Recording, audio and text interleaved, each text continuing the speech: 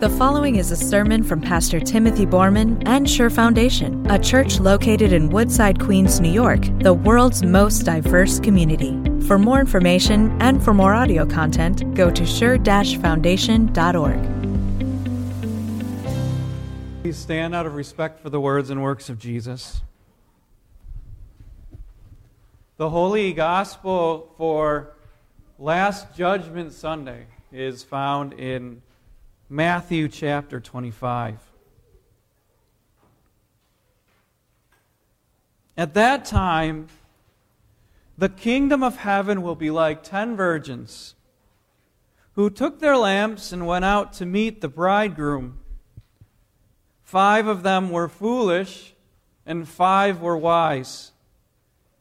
The foolish ones took their lamps, but did not take any oil with them. The wise ones, however, took oil in jars along with their lamps. The bridegroom was a long time in coming, and they all became drowsy and fell asleep. At midnight, the cry rang out, "Here's the bridegroom, come out to meet him." Then all the virgins woke up and trimmed their lamps. The foolish ones said to the wise, "Give us some of your oil, our lamps are going out." "No," they replied, "there may not be enough for both us and you. Instead, go to those who sell oil and buy some for yourselves."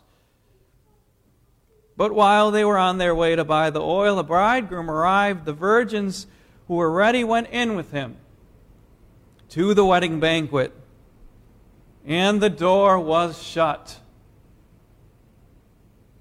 Later, the others also came. "Lord, Lord," they said, "open the door for us." But he replied, "Truly, I tell you, I don't know you. Therefore, keep watch, because you do not know the day or the hour." This is the gospel of the Lord. Please be seated. Let's pray together.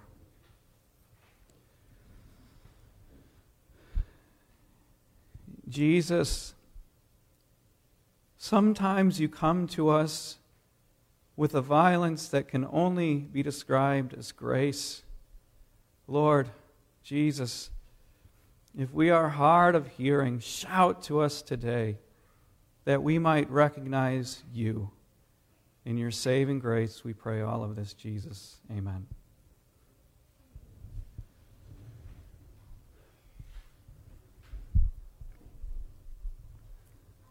This story is a real horror. I mean, the very heart of the story is the door that is shut. I tried to imagine that moment where the 5 silly girls, the foolish ones, come to the door and they see it shut and they wonder, maybe to themselves or out loud, well, probably what happened is that a gentle summer breeze just sort of blew it shut. It certainly can't be locked. But then one of them goes up to the door and she tries to open it herself. And she jiggles it. And it's not opening. And at that moment, I imagine in her heart there's like this surge of, anxiety. Could it be that the door is shut forever? But it cannot be, they think to themselves. So they say to one another, well, maybe they just don't know that we're out here, see. So they take the flat of their hand and they begin to pound on the door, the hands on the door, see. But nobody answers the door, nobody at all. But then they say to themselves, if we could just get the ear of the bridegroom. We've heard that he's a good man. We've heard that the bridegroom is kind of a pushover.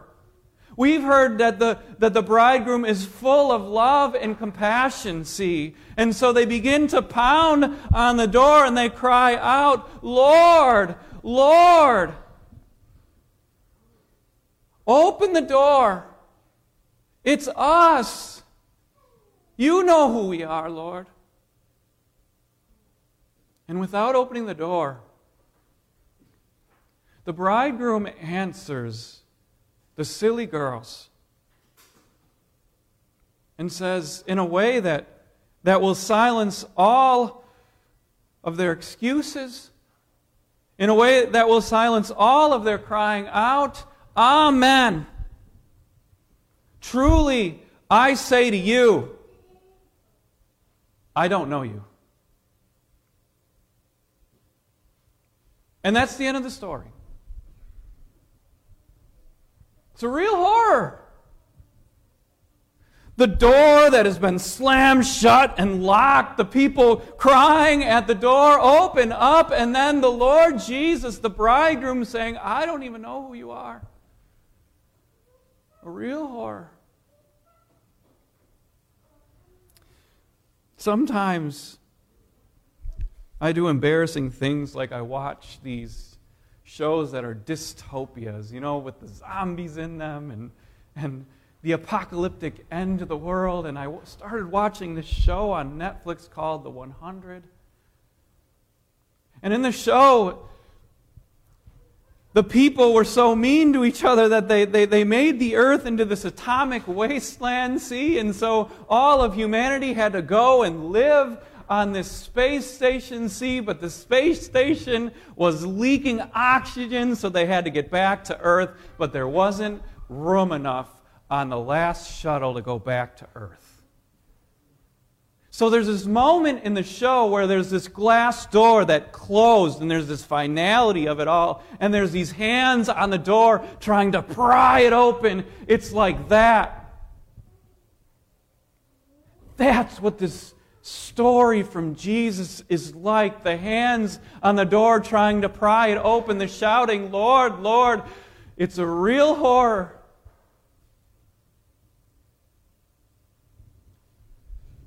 It's easy, I think, to get distracted from it, from the horror of it all. A lot of people do. A lot of pastors, a lot of people, when they read this lesson, a lot of the professional commentators and the scholarly, they will focus on all the other details of the parable. Like they will wonder and ask legitimate questions like, well, this is supposed to be, a wedding party, but where's the bride? See? There's a bridegroom, but there's no bride. Where is she? Or they'll ask things like, I wonder what the torch was like. Was it one of these torches that would burn down the oil in like 15 minutes or less because it's so big and gave it so much light? Or was it like one of those itty-bitty little lamps that could last a really long time, and therefore we need maybe a little less oil than before? People ask all kinds of questions. And what are these weird wedding customs where these 10 virgins are waiting for this bridegroom? All kinds of questions, but people get distracted from the real horror and the main emotion and the main event, which is simply this, that this bridegroom has slammed the door shut and locked it and nobody's getting in.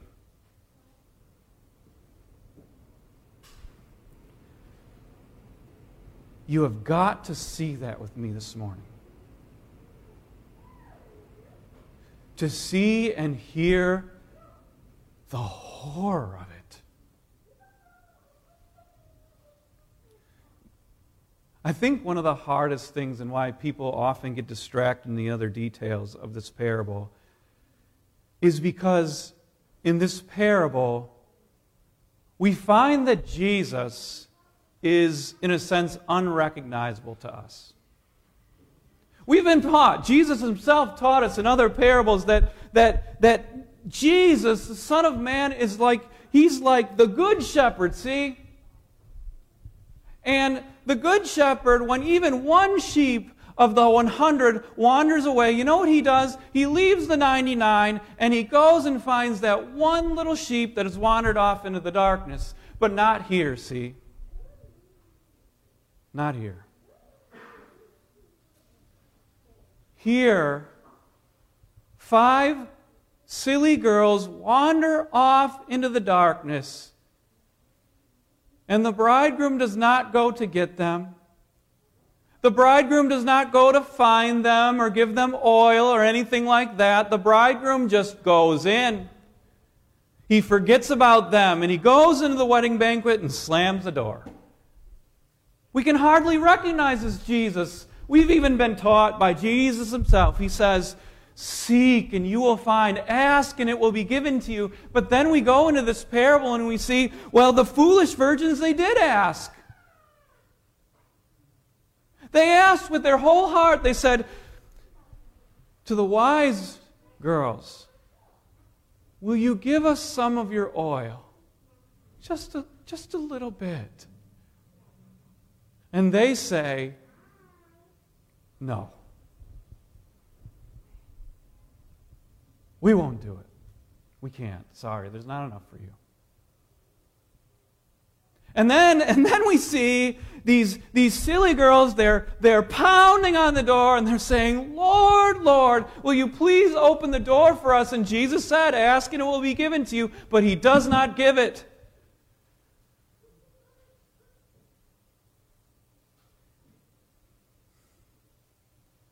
This Jesus almost seems unrecognizable to us. How could he do it? I've had so many conversations over the year that I can't even count them anymore, that people will say, Pastor, I believe that God is love. I believe that he has given to us heaven. I believe in the reality of heaven. But I've also heard that same person say, but I'm not sure about hell.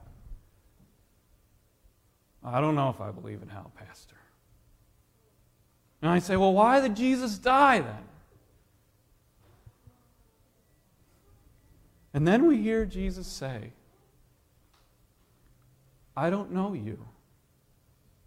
And he leaves them in outer darkness forever. This is a Jesus that is real and authentic, and really the whole point of the parable. That we would understand the authentic and the real Jesus. This last week I read a short story by a woman named Flannery O'Connor. Have you heard of her before? Maybe you read her in your college lit class. She won an award, the National Book Award, for a collection of her short stories. And I sat down and I read a story called A Good Man is Hard to Find. And the story ends with this family in the middle of Georgia, and they're having an encounter with a bandit along the highway, and there's nobody else around, and the bandit, well, I can't tell the rest of the story. So violent and grotesque. That's what Flannery O'Connor is known for. She talks about, in her writing, the violence of grace. Somebody once asked her this question, Flannery, why do you write stories that have such violent and grotesque endings? And this is what she said. And I think it applies to the story that Jesus tells today. My audience are the people who think God is dead. To the hard of hearing, you shout. Not literally, but with words, right? She says, to the hard of hearing, you shout. Could it be that that's exactly what Jesus is doing this morning? He startles us with figures and with words because we have become hard of hearing to such an extent that we can barely recognize Jesus for who he is.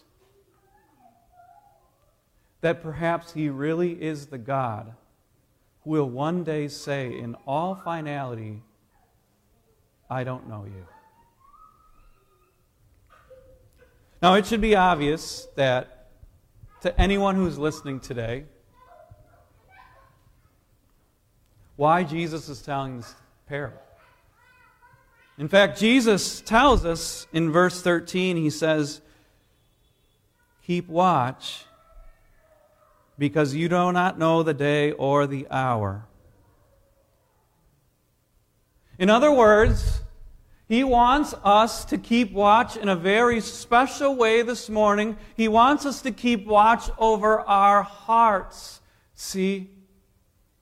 He wants us to be able to recognize the real and authentic Jesus. He wants us to ask ourselves certain questions, just kind of like the Apostle Paul did. And at the end of his letter to the Corinthians, he said this: "Examine yourselves to see whether or not you are in the faith."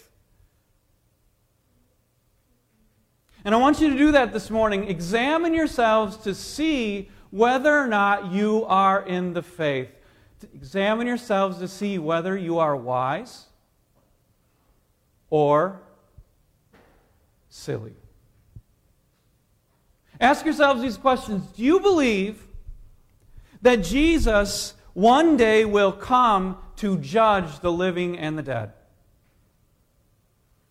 Do you believe that one day He will come and forever He will shut the door to all those who did not recognize His grace and call on His name for saving grace? Do you believe that you really can hold on to persistent and willful sin and still be in the faith? Do you believe that you can simply be a member of a church and by virtue of being a member of a church that suddenly that makes you among the saved? Or do you think that somebody else, when the great day of the Lord comes, that you can just borrow some of their oil instead of having enough for yourself? Keep watch, Jesus says. Examine yourself to see whether or not you really are in the faith. Do you see what Jesus is doing? He's showing you the possible outcome of your life so that it never happens to you.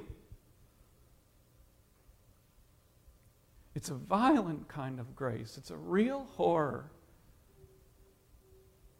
So that we avoid the possibility and we put our whole faith in the saving nature and redemption of Jesus Christ our Lord.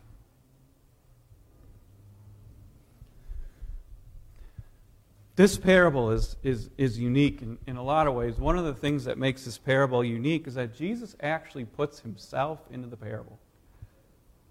He does. Normally, in the parables, Jesus doesn't say, "Amen, amen, verily, verily." He doesn't do that, right? But this one He does. And this is a common way of speaking for Jesus. In fact, more than 30 times in the New Testament, Jesus said, "Amen, verily, verily, truly, truly, I say to you." Things like truly, truly, verily, verily, whoever believes in me will live. And they have already passed over from death to life. And the judgment will not come down on them. You see, we want to embrace all of Jesus, the true, authentic Jesus. I could remind you of this, that Jesus once said, "I am, truly, truly, I say to you, I am the door." In other words, Jesus isn't just the person who slams the door shut. He's the one that made the way in the first place. He's the one who came into our world, born of the Virgin Mary. The one who suffered under Pontius Pilate. The one who on the third day rose from the dead, so that all who call on His name and believe in Him will have enough oil in His name to welcome Him one day and be ushered in through that door into the wedding feast of the Lamb, to rejoice with Him forever and ever. Amen. This is who Jesus is. And when we see all of who Jesus is, that He is not only the one who shuts the door, but also the one who opens it, this leads not only to love Him, not only to trust in Him, but also to fear Him. And isn't that the big point? That we would fear Him. Because do you know what the fear of the Lord brings? The beginning of wisdom. See, the fear of the Lord is the beginning of wisdom. Like 5 wise virgins. My wise ones, keep watch. My wise ones, if you don't have enough oil, go get it now. My wise ones, keep your lamps burning. Amen.